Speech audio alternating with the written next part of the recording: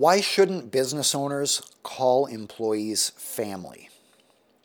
You might have seen this. It's been a trend for the last 3 decades to say, hey, we're like family.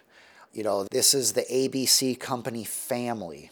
We look out for each other. We care for each other by family. Why is that not a good idea? Because for two reasons. First, it sets up an unrealistic expectation in a relationship. And second, everybody has a different definition of family. If somebody had a difficult relationship with parents or siblings, they may not want to be in a relationship with someone else, family relationship. So on the spectrum of what people think about family relationship, there are people who have had very bad experiences in family to people who love their family more than anything, and those are the most wonderful people in their lives. So family means a lot of different things to different people. Also, in an employment relationship, it cannot possibly be like family because government laws apply and there is a financial component that will never exist in family. In a business, if businesses cannot pay all the employees' wages, they have to let the employees go. They're not allowed to just keep employees and not pay them. But with family, you don't let family go. You don't say, hey, family, I'm cutting you off because I don't have enough money. The general view of family is family for a lifetime. And it's not a contract. It's not a temporary relationship. People are family members until they're passing. And that is a very different dynamic than what you must have in a business. A business is confined by financial restraints in a way that a family never will have. And so practically, what does this look like? Well, I can't tell you how many times I have talked with disgruntled employees who have said, yeah, they said it was a family until money came up and then they had to let me go. Or I've talked with business owners whose hearts are breaking and they say, it's a family here. I can't let these people go. We always say we're as tight as family. We look out for each other as family. But my CPA is saying we don't have the money to keep them. I have to make that decision. And I feel awful. I feel like I'm betraying people. And you know what? The answer is they are. They are betraying those employees because they set up the expectation that they're like family and they never can be. So I think it's far more important to be precise and accurate in relationships and acknowledge we are aligned right now for a time. We have a shared interest in bringing success to a company and working together. There is great synergy here between these teammates in our company. But let's be realistic about those expectations. Let's be honest about them.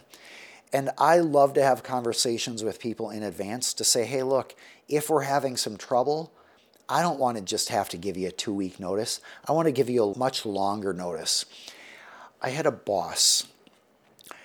I had 2 bosses in the same company. And with one of them, I was concerned that if I told him I was going to go to law school in the fall, that he would have just given me a 2-week notice or maybe even immediately cut me off. But I had another boss that I trusted, and it was just a wonderful boss.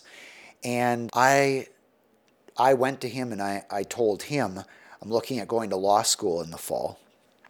I wanted to let you know now so the company can make arrangements for my replacement, but I'd love to continue to work here, and I will continue to work hard my whole time here. He was so wonderful and gracious. He gave me some tips about going to law school. He encouraged me to talk to some lawyers and offered to make introductions to some of his lawyer friends.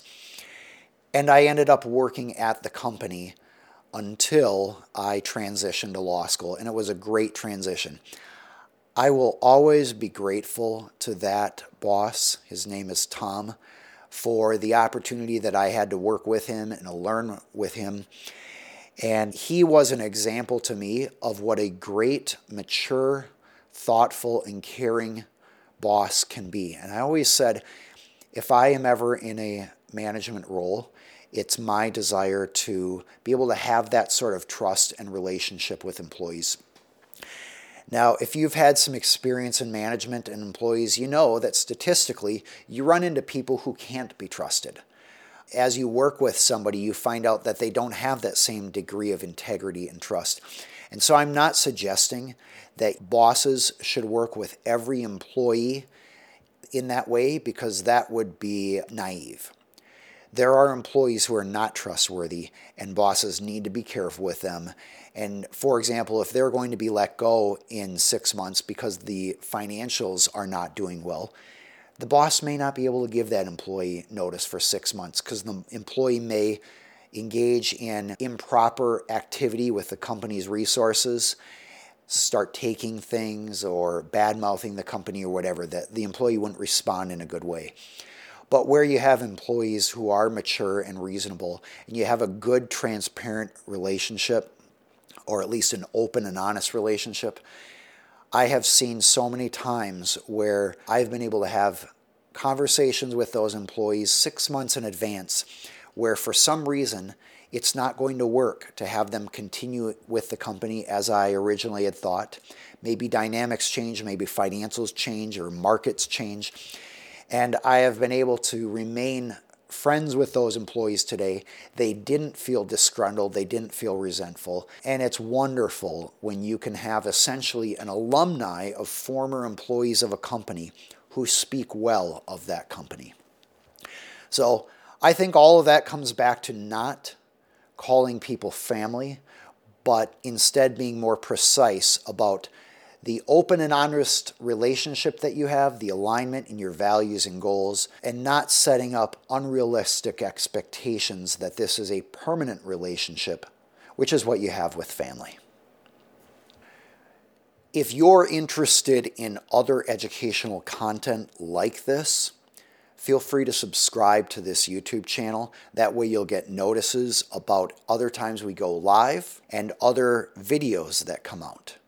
We're trying to produce regular educational content so that business owners can be empowered to have a more successful business and more successful life. I'm Aaron Hall. If you'd like to stay in touch, go to aaronhall.com/free, and we will put you on a list so you can receive some free resources, including videos to help the success of your company. Thanks for joining us on this video today.